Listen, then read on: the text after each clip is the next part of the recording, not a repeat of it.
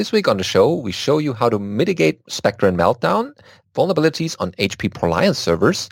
The OmniOS installation setup is covered. We also show you a little bit of debugging a memory corruption issue on OpenBSD. The call for testing for OpenZFS native encryption, we reiterate that so that people try it out.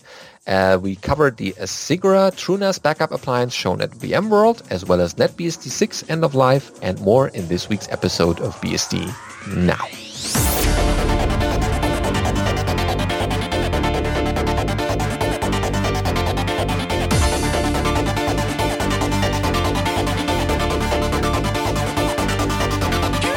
BSD Now, episode 263, Encrypt That Pool, recorded on September 12, 2018. Hello, I'm your host, Benedikt Reuschling. And I'm Alan Jude. And we're glad to have you with us this week. And starting right into the headlines is how to mitigate Spectre and Meltdown on an HP ProLiant server with FreeBSD. We never get out of this Meltdown and Spectre, it seems, but having mitigations in place is good. Yeah, in particular, it takes more than just patching your FreeBSD to be completely safe. And so this article is going to show you how to actually apply the microcode updates from inside FreeBSD. Oh yeah, this is over at Admin by Accident, who sent us that blog post of his. And yeah, let's go over it. It says, as recently announced in a previous article, I wanted to write a couple of guides on how to mitigate the Spectre and Meltdown vulnerabilities on your Unix environment. It is always good, and I hope to standard practice to have your systems patched. And if they aren't for whatever reason, then make sure you take the necessary steps to get the OS level fixes for Spectre and Meltdown. However, I never planned to do any articles on patching.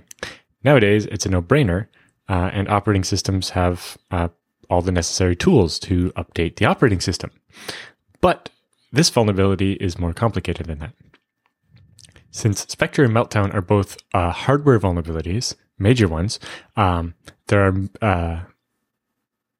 means that just patching the OS isn't enough to solve the problem.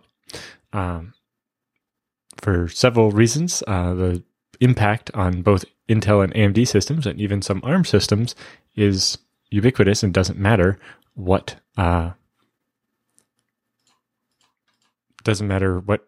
operating system you run, the hardware still has the bugs. The chips. So the question is, if you need to do more than just update the operating system, what do you need to do? So patching these vulnerabilities implies both having the operating system level fixes, but also having the hardware fixes. Luckily, that doesn't mean you have to go out and buy new hardware, mostly because they haven't made new hardware that's actually not vulnerable yet. Yeah, it won't be enough for a while. Yeah, so what you have to do is load what's called microcode, which is basically firmware for the CPU. So what is microcode? There's a Wikipedia article linked if you want to get into the nitty-gritty of it, but it's basically a layer of code that runs on the chip and allows them to patch problems out of the chip. Intel learned their lesson after that. Was it the Pentium? The diff couldn't bug divide properly or something by zero or something. Yeah, yeah. That was a long time ago, but they learned that we need a way to fix problems in the field rather than having to recall the processors, because that would be really bad for our business. So they come up with these microcode updates, but you need to apply those. And there's basically two different ways you can apply those. One is via the BIOS, the motherboard firmware on your system, which can basically load that new microcode every time the system powers up. One of the downsides to that is if you've ever tried to update your BIOS, it's slightly risky procedure, and it usually involves, MS-DOS floppies, basically, or some emulation of that, and it's just not fun. And the other problem is it's very hard to undo, especially when these extra microcode fixes were coming out. They were causing problems, and it meant you wanted to be able to undo it, which could be a problem. Yep. So operating systems offer you the ability to apply the microcode from the running operating system. So with that, you would basically, on FreeBSD, you would have it apply the microcode as the kernel boots each time you boot the system. So then if it turns out that microcode is causing a problem, you just say, all right, don't load it next time, and then reboot, and you're back to the stock microcode applied by your BIOS. Yep. However, this can cause problems doing suspend and resume, where maybe the microcode doesn't get reloaded and so on. Or even just there's a window at the very beginning of boot where maybe it's not applied. And so the FreeBSD Foundation is sponsoring some work to load the microcode even sooner to help deal with those problems.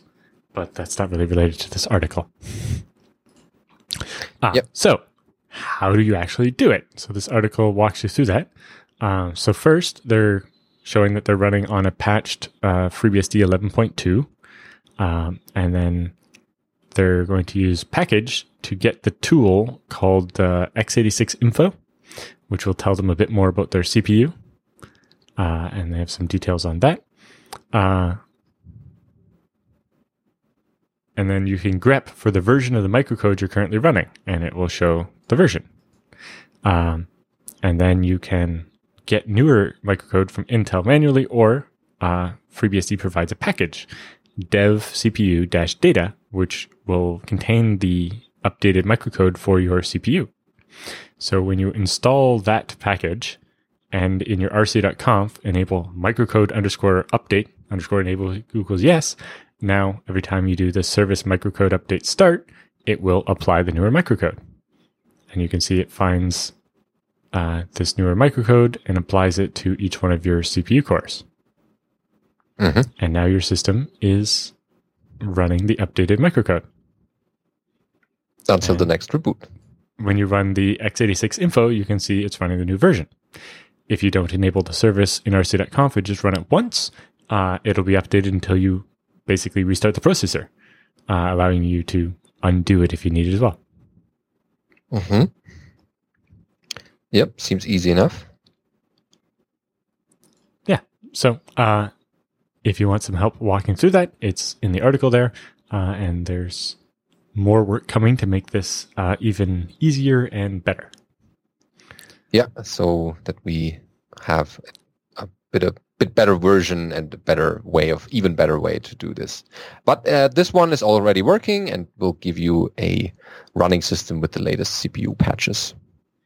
Right, and that's really what you're after, because you need just patching the OS isn't enough, because this is a hardware vulnerability. So the software can try to avoid tripping up the problem, but you really need the microcode to make the CPU not do the wrong thing. Yeah, and you don't want to have your normal BIOS upgrade procedure where you have to restart the machine, go into the BIOS, and no services are running during that time. And if you have a server, you want this thing having that's the other nice run thing the whole is time. that this microcode can be applied at runtime, so it doesn't require you to reset the system. Yeah, no downtime, and your servers are protected against those vulnerabilities. Okay. Next up, we have a look beyond the BSD teacup OmniOS installation. So we thought we covered this for you. So we tear a little bit off the beaten BSD path here, but it's good to look a little bit left and right what's also out there. So the article here starts with a look beyond the BSD teacup OmniOS installation. 5 years ago, I wrote a post about taking a look beyond that Linux teacup. I was an Arch Linux user back then, and since there were projects like ArchBSD, called PackBSD today, and ArchHerd, I decided to take a look at and write about them. So things have changed. Today, I'm a happy FreeBSD user, but it's time again to take a look beyond the teacup of operating systems that I'm familiar with. And so why Illumos and OmniOS? There are a couple of reasons. The Solaris or derivatives are the other big community in the Unix family, besides the Linuxes and the BSDs, and we hadn't met so far. Working with ZFS on FreeBSD, I read messages that contain a reference to Illumos, which certainly helps to keep up the awareness. Of course, there also been a bit of curiosity. What might be the OS be like that grew ZFS? Also, the Ravenports project that I participate in plan to support Solaris or Illumos right from the beginning. I wanted to at least know somewhat or to be prepared when support for that platform would finally land. So I did a little bit of research on the various derivatives available and settled on the one that I had heard a talk about at last year's conference of the German Unix user group, OmniOS, Solaris for the rest of us. I would have chosen SmartOS as I admire Brian Cantrell, but does not getting to know Illumos, I prefer traditional installation over a run from the RAM system. Of course, FreeBSD is not run by corporations, especially when compared to the state of Linux. And when it comes to sponsoring, OpenBSD also takes the money. When it comes to macOS as to desktop systems, when it comes to FreeBSD developers, there's probably some truth to the claim that some of them are using macOS as the desktop systems, while OpenBSD devs are more likely to develop on their OS of choice. But then there's the statement that every innovation in the past decade comes from Solaris. bhyve alone proves this wrong. But let's be honest, two of the major technologies that make FreeBSD a great platform, ZFS and dtrace, actually do come from Solaris. PAM, the pluggable authentication modules, originate there in a more modern way of managing services as well. Also, you hear good things about their zones and a lot of small utilities in general. In the end, it was a lack of time that made me cheat and go down the easiest road, create a Vagrant file and just pull a VM image off the net that someone else had prepared. This worked so that just to make sure that the Raven packages work on OmniOS. I was determined to return, though, someday. You know how things go. Someday is pretty common alias for probably never, actually. But then I heard about a forum post on the BSD Now podcast that you probably heard about. The title, Initial OmniOS Impressions by a BSD User, caught my attention. I read that it was written by somebody who had used FreeBSD for years but loathed the new code of conduct enough to leave. I also oppose the conduct and have made that pretty clear in my February post. And as I stated there, I have stayed with my favorite operating system and continue to advocate it. I decided to stop reading the post and try things out on my own instead. Now I finally found the time to do so. So what's next? Here we go. That's it for part 1. In part 2, I'll try to make the system useful. So far, I've run into the problem that I haven't been able to solve, but I have some time now to figure things out for the next post, and let's see if I manage to get it working or if I have to report failure. So here's a couple of screenshots that you can see how the installer looks like and what the system looks from the inside. It's got to be better than the old one. I tried to set up, I think, Open Indiana or something early on to test some ZFS patches. And it had the, press F11 to continue. And do you have a subnet question? Oh, yeah, that question. Wow. Are you on a subnet? Yeah.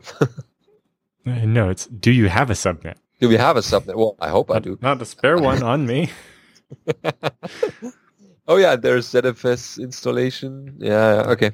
Well, okay. Yeah, for people who are adventurous. Yes, if you're interested, check that out.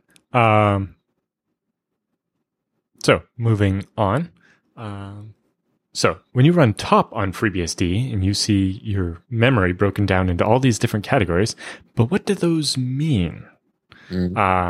Luckily, earlier this week, I convinced Mark Johnston, a FreeBSD VM developer, so he works on the virtual memory subsystem, to update a page on the wiki that had been being cited in a bunch of places explaining what these mean. So Mark's updated the explanations to be more correct. There were some things that weren't exactly right before, and to add some of the new types that have appeared in the meantime. So I thought I'd briefly just go over what each of the different types of memory that you see in top actually are. Mm-hmm. So the first one you see is active, which generally makes a bit of sense. That's the, all the memory that's actively or recently being used by an application. But under the hood, that actually works a little different than you might think. So that's, so memory in the system is actually made up of pages, not individual bytes, but chunks of 4 kilobytes. Mm-hmm. So each 4 kilobytes has an address or whatever, and the active queue, it's actually a list, basically, of pages, contains any page that is actively or recently being referenced by userland. So when you have a userland program and it asks for some memory, calling the memory allocate function, then it gets back a bunch of pages from that. And those pages are marked as having been used recently, and so they stay in the active column. So this actually contains a mix of clean and dirty pages, because when a program gives some memory back, we don't necessarily do anything because of that right away. So the pages are regularly scanned by a kernel thread called the page daemon, which if you run top with the capital S flag, you can actually see the process. So each page is visited once every time, or every whatever the sysctl vm.pageout update period, however many seconds that's set to. So the goal is that, once every X seconds, the page daemon will check each page and see when the last time it was used by userland is. And once it's not being used for long enough, it will go to one of the other queues. So the scan checks to see if the page is being actively referenced still, and if it is, then it stays in the active queue. If enough scans complete without seeing a reference to a certain page, so I've scanned the queue a bunch of times and this page is not being used by anybody, then that memory will move from the active queue to the inactive queue. So this provides kind of a pseudo least recently used. I know we've talked about that a bit before. So you have this list, and every time you use a page of memory, it goes to the top of the list. Yep. And then eventually, when you need the stuff on the bottom, just sinks lower and lower as it keeps getting not used, and eventually it can fall off. So then you go to the inactive queue. So the inactive queue contains pages that were aged out of the active queue. So something that was being used but doesn't seem to be being used anymore. And any pages that were evicted from the buffer cache. So if you're using UFS or any other file system that's not ZFS, then the OS has this buffer cache where it keeps files you've recently read off the disk and so on. Yeah, for performance reasons. Yeah, so that if you read the same file again, it's faster. As things aren't needed there anymore, they go to the inactive queue because they were in the buffer cache, but we haven't been asking for them. So they're good candidates for us to clean that memory and use it actively for the user. But if the user doesn't need it, there's some value in keeping it around with that old data in it, because if we end up asking for that data and we haven't recycled that page yet, then we already have that data and we didn't have to go to disk. So the inactive queue actually contains both clean and dirty pages. So it has pages that have useful information in them still, or pages that actually have some information we have to do something with before we can recycle them. So in this case, the pages are scanned again by the page daemon, but it starts at the head of the queue. And when there's a memory shortage, pages which have been referenced are moved back to the active queue. So if this page suddenly is being used again when it wasn't before, then it moves over to the active queue. And if it's not, then it goes to the very end of the inactive queue. Or sorry, if it is being used, not actively though, then it goes to the end of the queue so that we won't check on it again until we've checked everybody else. So pages that are dirty are moved to the tail of the laundry queue.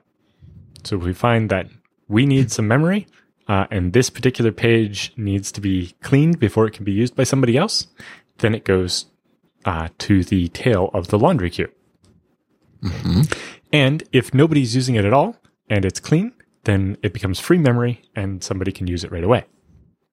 So this implements a second chance LRU, right? So the memory was active or was in the buffer cache, and then we didn't seem to be using it, so we put it in this inactive pile, which means that if nothing else needs it before we end up needing it again, then it's still there and we can use it directly.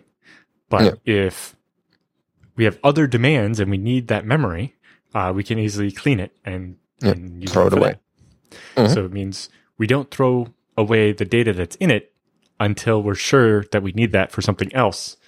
So it gives us an extra chance that maybe the old copy of the data will still be useful. Could come back again, yeah. So then we get the new one. So I think this appeared in FreeBSD 12. It's new. I don't remember if it's in 11 point something. Yes. Well, we can look. It is in 11.1. So I think it's new there as well. So we have this new queue called Laundry. So this queue is for managing dirty but inactive pages. That means they have to be cleaned or laundered before they can be used by somebody else. Usually this is because it contains some data that we need to swap out or that we need to write to disk, or something has to be done before we can give it up. So one of the big improvements here is that this is managed by a separate thread, right? So the page daemon used to have to go through this whole inactive queue and find these dirty pages and decide to clean them or whatever. With this new laundry feature, we have a separate thread that takes care of the cleaning so that we don't end up burdening the page daemon too much. So the laundry thread launders a small number of pages to balance the inactive and laundry queues. So the idea is that it doesn't waste CPU time doing more work than it needs to, but it's always working a bit in the background. So how frequently you do laundry can depend on, how many clean pages and the page daemon is actually freeing. So if we're actually freeing up a lot of memory and we don't need to clean this dirty laundry, then we don't need to do it, right? If you're going to a lot of conferences and you're getting a lot of clean t-shirts, you don't have to do laundry. Yeah. Yeah, that's probably where it came from. Yeah. So the size of the laundry queue relative to the size of the inactive queue is mostly how we decide. If you've got a big pile of laundry, you should probably do laundry more. So if the laundry queue is growing, then we'll launder more and more frequently to get that pile back under control. So pages are scanned by the laundry queue, and again, starts at the top of the queue. Pages which have been referenced are moved back to the active queue or put down to the tail of the laundry queue. Dirty pages are laundered and moved close to the head of the inactive queue. All right, so once you've cleaned the laundry, you stick it near the top of the inactive queue. So just as normally happens, when you do laundry, you put the clean clothes on top of the already clean clothes in your dresser, resulting in you using the same shirt a bunch of times, and the one on the bottom doesn't get used very much. Yeah. It's all too realistic. Right. In this case, it's specifically so that when the page daemon is looking for inactive memory that it can use, the laundered memory is near the top of that list, so it doesn't have to scan all the way to the bottom before it finds that nice chunk of free pages. Yeah, it has something to take right away. Yep. And then you have wired memory. So this is non-pageable memory, which means you can't write it out to swap to free it up temporarily, right? Regular userland program like your browser, if it's got a bunch of memory it's not using right now, we can write that out to the swap drive or swap partition in order to free up that memory to use it for something else. And then if we need that tab you haven't looked at in 2 weeks in Firefox, then we can read it back in from the swap and swap something else out to keep the memory going or whatever. But the kernel that, the part of the kernel that does the swapping for you probably shouldn't be swapped out. It's very essential to have. Yeah. So non-pageable memory just means that it can't be freed or swapped until it's explicitly released by its owner. So there's a bunch of different ways this can happen. The kernel memory allocator does wired memory, so all the network stack and things like that use it. But even userland, if you use mlock, the part of mlock that lets you say, I need this to stay in memory, then userland can lock some memory. Although there are system-wide and per-user limits on that so that you can prevent a user from locking up all your memory and not actually using it or whatever and trying to use it against you. But you allow applications to say, hey, this bit of memory, even if I don't seem to be using it a bunch, I need to always be able to read it really fast. So make sure it's always there. Yep. And to prevent other problems, the ZFS ARC, which is basically and the UFS buffer cache are wired. The point being that if this is a cache from disk, we need it to be fast and we don't want it to come from disk because that would defeat the purpose. That would defeat the purpose. Moreover, the buffer cache in the ARC should shrink if you're under that much memory pressure rather than be swapped out, right? That memory could be thrown away instead of having to be treated specially. And some memory is permanently wired, like the copy of the kernel itself that exists in memory. And then you have free memory, which is obviously memory that's available to be used instantly. Yeah, that's the take your memory pile. So are these descriptions in the man page or are they updated from what the wiki page says now? So the wiki was updated earlier this week. Okay, so because it was unlikely. It didn't have laundry included in the list because it's relatively new, and some of the descriptions were not exactly correct. And also, Mark added more detail about exactly when things could move between the lists and so on. That is probably too much information for a user, but it's very useful if you just want a very basic understanding of what's happening there. Yeah. So for man pages, it's kind of interesting of which man page does this belong in. It's not really how to use top, right? Yeah, it's memory behavior or memory management. Yeah. Or really, it's like this kind of belongs in the man page for the page daemon or something. Yeah. Or maybe, top could reference that. But yes, maybe we could get this into the right kind of a man page. And because it almost seems like we need two versions. Like we need the one a user just wants to know what these mean in basic terms. And then a more complicated one is I, as a developer, want to know exactly when a page moves from X to Y or whatever. Yep. But yes, now that we have the expert version of the information, hopefully we can work that into some man pages and the handbook. I think some of this is in the architecture handbook VM chapter, but that's for developers. Mostly this was being referenced on, it's not Stack Overflow, but Stack Overflow's version of Ask Sysadmin Questions.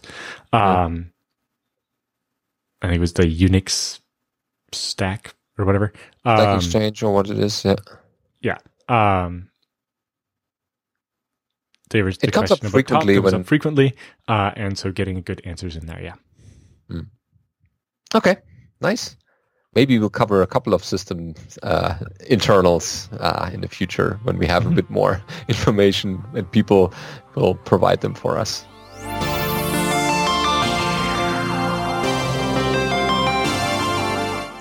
Time for news roundup this week, starting with OpenBSD saves me again, debug a memory corruption issue. So this is over at Nanxiao, and the blog here says, yesterday I came across a third-party library issue which crashes at allocation memory or allocating memory. So you can see here zigzag fault, the classical thing in int malloc, in user libc, and that doesn't look so good. And it is obvious that the memory tags are corrupted. But who is the murderer? Since the library involves a lot of maths computation, it's not an easy task to grasp the code quickly, so I need to find another way. First, open all warnings during compilation, like W all, nothing found. Okay, nice try. Second is use Valgrind, the memory debugger, or it gives you a bit more information about, but unfortunately Valgrind crashes itself. So Valgrind, the impossible happened, killed by fatal signal, and here's the stack trace. Okay, interesting. Number 3, change compiler, use Clang instead of GCC, and hope it can give me some clues. Still no effect. Number 4, switch operating system from Linux to OpenBSD. The program crashes again, but this time it tells me where the memory corruption occurs. So it says here, program terminated with signal segmentation fault, and in an add move error reading variable, add mod, sorry, and that's the issue. So it's much more, at least we get a pointer or a hint where this is occurring. And I figure out the issue quickly and not bother to understand the whole code. OpenBSD saves me again. Thanks. Yeah, so reading error messages, not just the ones from the compiler, but the actual stack traces is a useful trait, especially when things go wrong and you have no way of finding out, where this is coming from. And if OpenBSD has apparently a better way of telling you about these memory corruptions, or more precisely pinpoint where they are, it's a bit. I mean, if you're not only just programming, but also just being a regular user, it will help you telling you where the problem actually is located. Yeah, it's very helpful to have useful error messages and extra detail and the bits you need to actually dig into things. Whereas error message is like the impossible happened. Yeah, that sounds. It can't possibly happen. Yeah, in computing, the impossible is sometimes more possible than but yeah, I noticed from computer science education from our first semester students where they are like, hey, I have a question, this thing doesn't compile, and the solution is right in the error message. Read the error message, and yeah, it's typically, oh, I forgot the semicolon there or something simple. But yeah, knowing about how to debug properly and reading these stack traces can help you determine what's the problem. And it's probably mostly... But at the same time, it behooves us to have good error messages. For example, somebody on Twitter found yesterday that when you do zpool create some pool name and a couple of disks, one of those disks actually didn't exist. It had a different name. It was called something different than they expected, right? They put like ADA0 instead of DA0. Yeah. Well, the error message you get is no such pool, the name of the pool you tried to create. Well, it's like, well, duh, I'm trying to create that pool. Of course it doesn't exist. But actually, the error is trying to express when it says, basically, the kernel was telling the command line tool that doesn't exist. And it assumed we were talking about the pool. But actually, what it was trying to tell you is that disk you specified doesn't exist. That makes up the pool. Yeah. When it can only return one error message, basically, it returns a number that maps to an error message. It's hard for it to know which one of the 5 things you specified is the one that's wrong. Yeah, because there are multiple problems that could trigger this. And that's one generic error message then for this. Yeah. Yeah, it's a problem. Well, yes, in particular, it just says, it returns the error doesn't exist. And then the command assumes, well, in the current context, we're trying to operate on pool foo, so foo doesn't exist. It's like, actually, well, we're in the create thing, so one of the disks doesn't exist. But, I specified 5 disks. It would really be helpful to know which one didn't exist. But at least... it's a pointer to... Yeah. It sends the user looking in the wrong spot for where the problem was.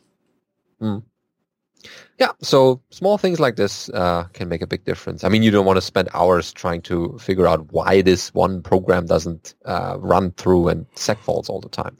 But if the program emits a helpful error message, or the operating system helps you with that, that's priceless because it saves you a lot of time.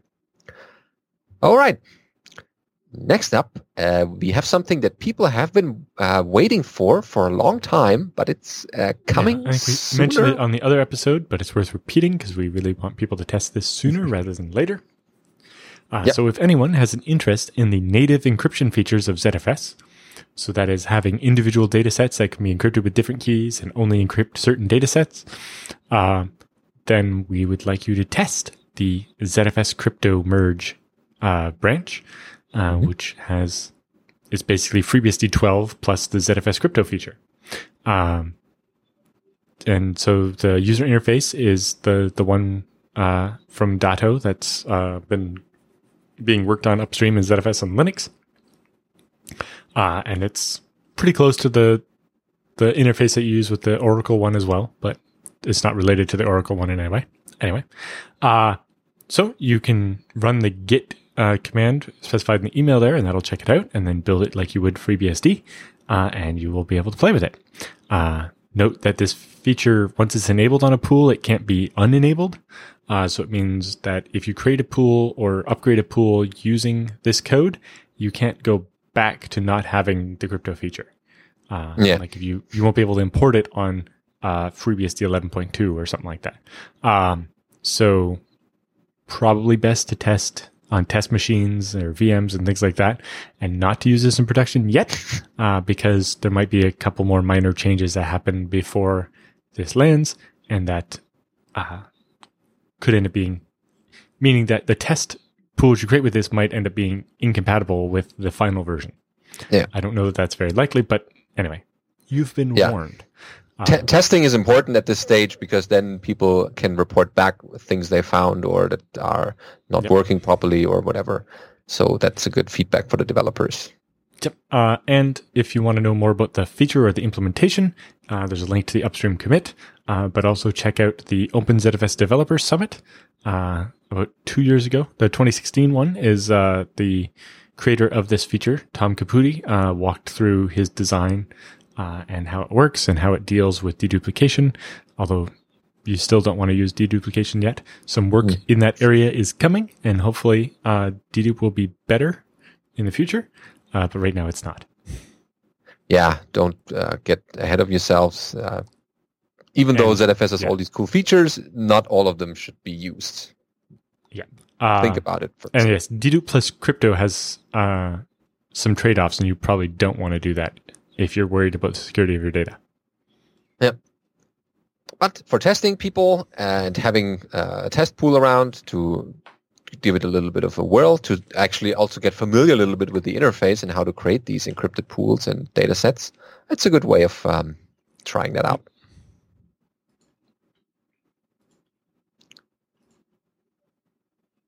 Okay, and then we have a message from VMworld 2018. They showcased the hybrid cloud. VMworld, sorry. That's the conference. So they were showcasing a hybrid cloud, persistent memory, and the Azigra TrueNAS backup appliance. That's on the IX Systems blog here. Mm-hmm. And so that conference happened recently in San Francisco. Yes, it was last week or this week, something like that. Very recently. Yep. Yep, it's fresh out of the oven. And during its last year in Las Vegas, before moving back to San Francisco, VMworld was abuzz with all the popular buzzwords, but the key focus was on supporting a more agile approach to hybrid cloud. And surveys of IT stakeholders and analysts agree that most businesses have multiple clouds spanning both public cloud providers and private data centers. With the exact numbers vary, over half of the businesses have a hybrid cloud strategy consisting of at least 3 different clouds. And IX Systems, in playing in that space, having this focus on hybrid cloud provided the perfect timing on our announcements that they have linked here, that IX Systems and Azigra are partnering to deliver the Azigra TrueNAS backup appliance, which combines the Azigra cloud backup software backed by TrueNAS storage. And Azigra TrueNAS backup appliances provide a self-healing and ransomware-resistant OpenZFS backup repository in your private cloud. The appliance can simultaneously be used as a general-purpose file, block, and object storage. How does this tie in with the hybrid cloud? The Azigra cloud backup software can back up data from public cloud repositories, Google Suite, Office 365, Salesforce, etc., as well as intelligently move backed up data to the public cloud for long-term retention. And so here, another major theme at the technical sessions was a persistent memory, as vSphere 6.7 added support for persistent memory, either as a storage tier or virtualized and presented to a guest operating system. So, and as detailed in their blog post from the Storage Network Initiative, Persistent Memory Summit 2018, persistent memory is rapidly becoming mainstream. And that bridges the gap between memory and flash storage, providing near memory latency storage that persists across reboots or power loss, so you don't end up with empty memory when you reboot in the future. It will still be there. VMware allows both legacy and persistent memory-aware applications to leverage this ultra-fast storage tier, and they were excited to show off their newly introduced TrueNAS M series at VMworld. And all TrueNAS M40 and M50 models leverage NVDIMM persistent memory technology to provide a super fast write cache or slog without any of the limitations of flash technology. And behind all that is, of course, OpenZFS, and that will provide you with the proper data security. And the IX Systems booth team was Enterprise Storage Open Source Economics. IX Systems leverages the power of open source software combined with our enterprise class hardware and support to provide incredible low TCO storage for virtualization environments. Their TrueNAS unified storage and server offerings are an ideal solutions for your company's private cloud infrastructure, and combined with VMware NSX Hybrid Connect, formerly known as VMware Hybrid Cloud Extension, you can seamlessly shift running systems into a public cloud environment to a true hybrid cloud solution. Oh wow, they seem to have really bumped up their game a little bit in the enterprise storage space. Mm-hmm. Another special treat at this year's booth was IX Systems Vice President of Engineering, Chris Moore, giving demos of an early version of Project TrueView, a single pane of glass management solution for administration of multiple FreeNAS and TrueNAS systems. In addition to simplified administration and enhanced monitoring, Project TrueView will also provide role-based access control for finer-grained permission management, and a beta version of Project TrueView is expected to be available at the end of this year. Hey, nice. And overall, they had a great week at VMworld 2018 with lots of good conversations with customers, press, analysts, and future customers about TrueNAS, the Asigra TrueNAS backup appliance, IX Systems servers, of course. We talked about them a lot in recent episodes or in past episodes, Project TrueView, and more, and their booth was more popular than ever. Yeah, and always, IX Systems is also showcasing FreeBSD and what it can do, because it's all behind their great TrueNAS and other solutions they have. So that's also a win for the BSD systems to be shown in this way.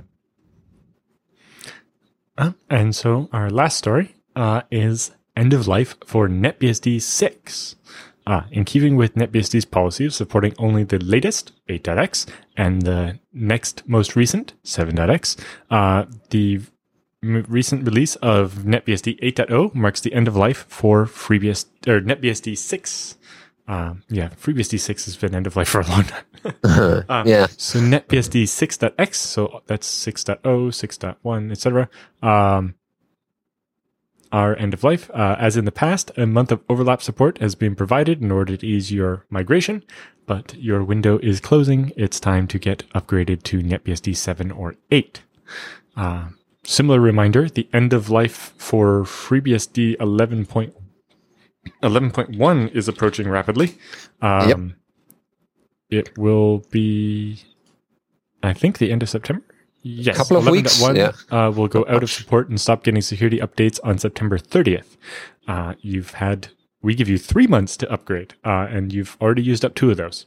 So you have less than a month left to upgrade to 11.2. And get all the fixes. Yeah, and the features that it brings. So that's a good strategy of climbing a little bit earlier or higher the version numbers. And for FreeBSD 10.4, your 5 years of support is coming to an end in October. So on October 31st, it will be the whole year of support provided for 10.4 and the end of the 5 years provided for 10.x. So 5 years. Really good time to be running FreeBSD 11.2, which I will say is the best FreeBSD yet. There will be ways to upgrade, of course, using either via source compile or FreeBSD update. Yep. However, you've upgraded every other time in the past. Yep. No surprise there.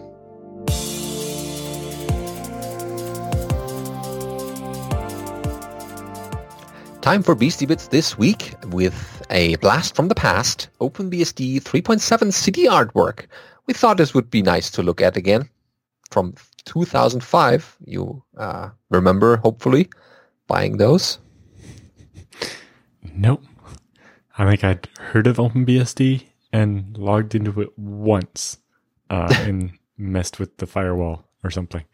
I think that was back when PF was new, maybe? I don't remember. Could be, yeah. It might have still been IPF then. I don't remember. Anyway. 13 years ago. Well. Yeah, they got their CD cover art here with the Puffy as... What's the main character?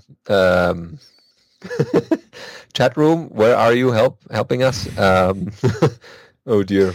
What? Dorothy. There we go. Dorothy, of course. That's her name. Yes. Anyway.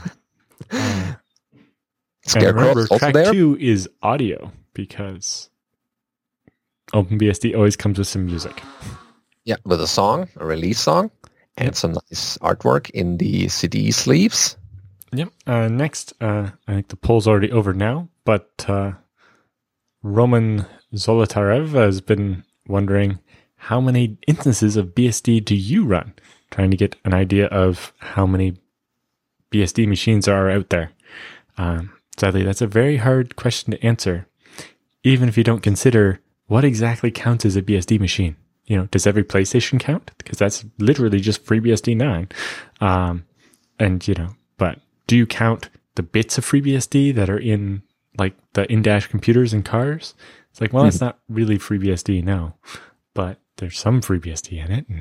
But you're not actually actively running it. I guess he meant installing and administering so servers. Even when you come that's still very hard to decide what counts and what doesn't, how many there are. Because there are places with thousands of FreeBSD machines that don't tell anyone they run FreeBSD. Usually the people using the machine don't even know that it's FreeBSD. But at least for a rough indication where how many people are installing or how many machines they administer for the BSDs. Yeah, it's just, I'm saying it's very hard to get anywhere near an accurate count. It doesn't mean we shouldn't try. And there are a couple of comments and responses to that one with an interesting picture also here. So check that out. And maybe we have Michael Lucas on Tuesday, August 21st. He'll be talking about his book on ED at Southeast Michigan BSD User Group. Well, I think he already did, if it's August. Yes, this one is over now. But he says, I doubt that any user group or conference will want me to show up and talk about ED, even though it is the standard text editor. So this is probably your only chance to see this talk.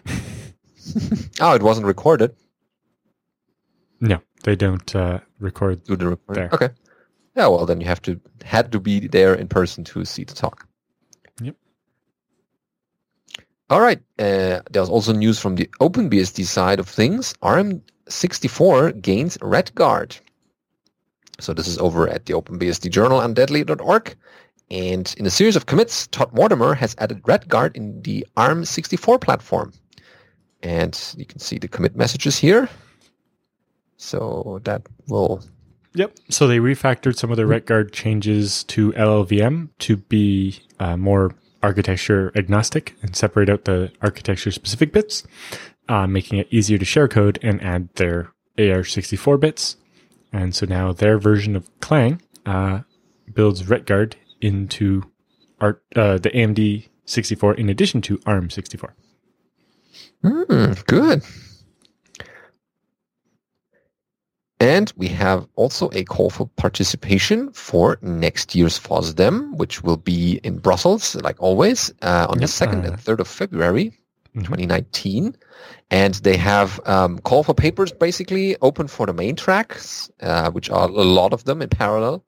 And key dates are 13th of October for the deadline for the first batch of main track proposals, November 3rd for the final deadline of main track proposals, as well as November 1st onwards, main track talks announced. And don't forget about the dev rooms, because there will probably be a BSD dev room. Those happen sooner. So if you want to have a developer room on a topic or a project at FOSDEM, you have to apply by September 20th.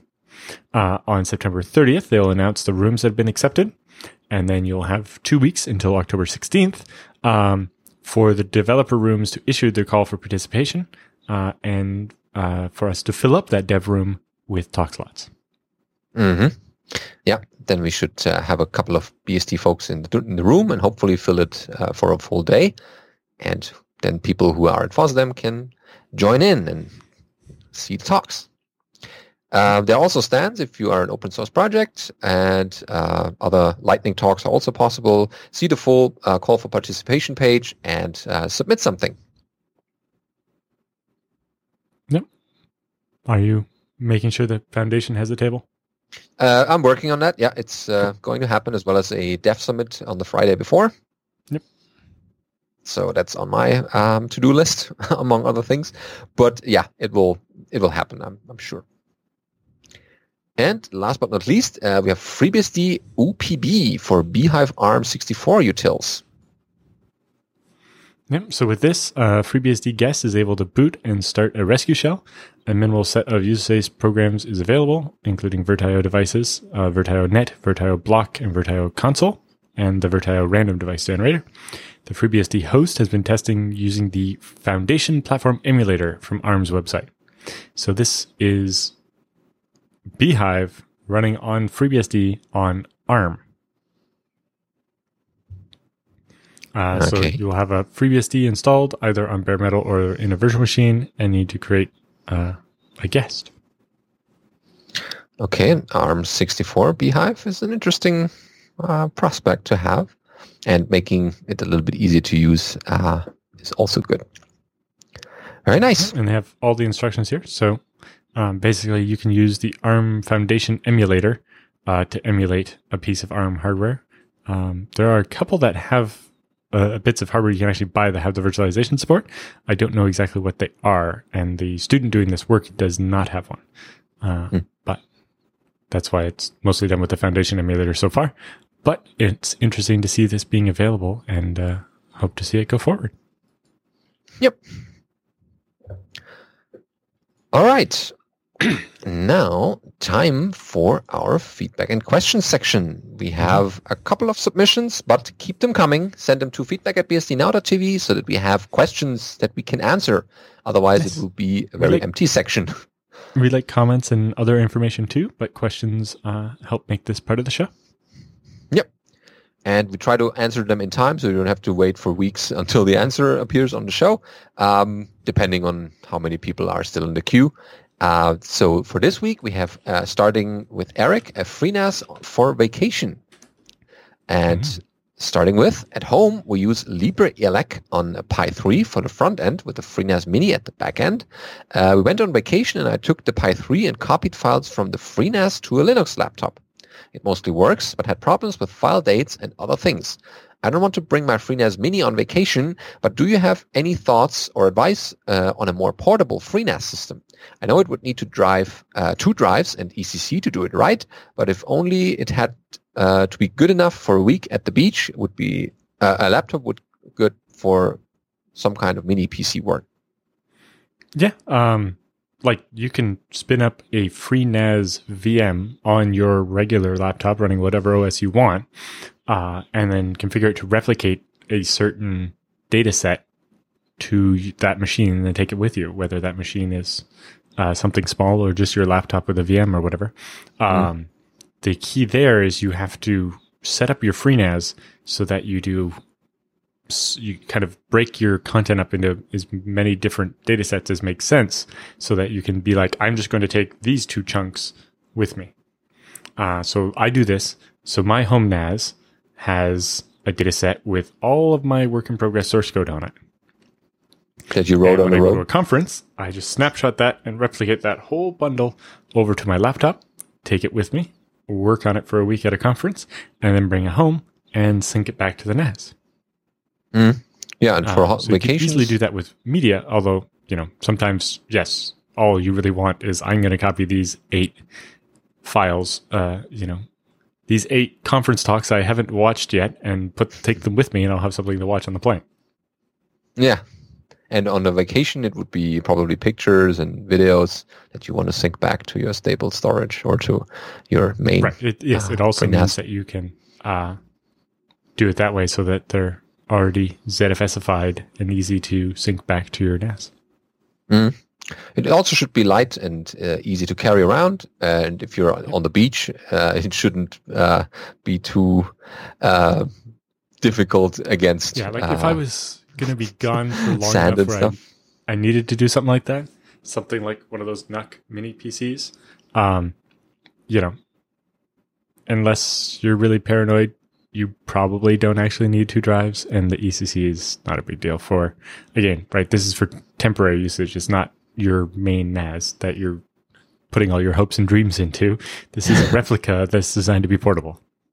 Yeah.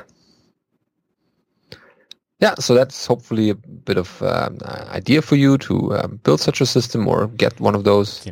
So maybe in a couple of years, you'll just be able to use a portable hard drive because you'll be able to use ZFS excuse me, bless you. on Mac and Windows.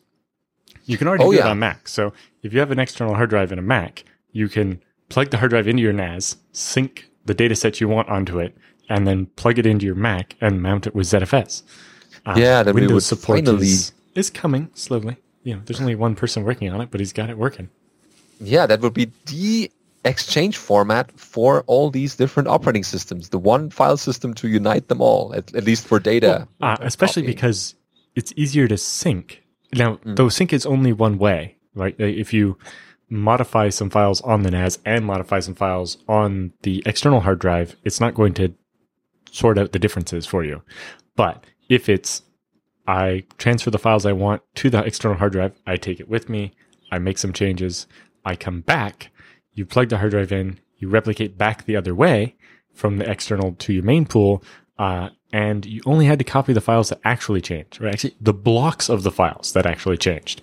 So it's a lot faster than having to do something like rsync or syncthing or whatever. Yep. Yeah, all right.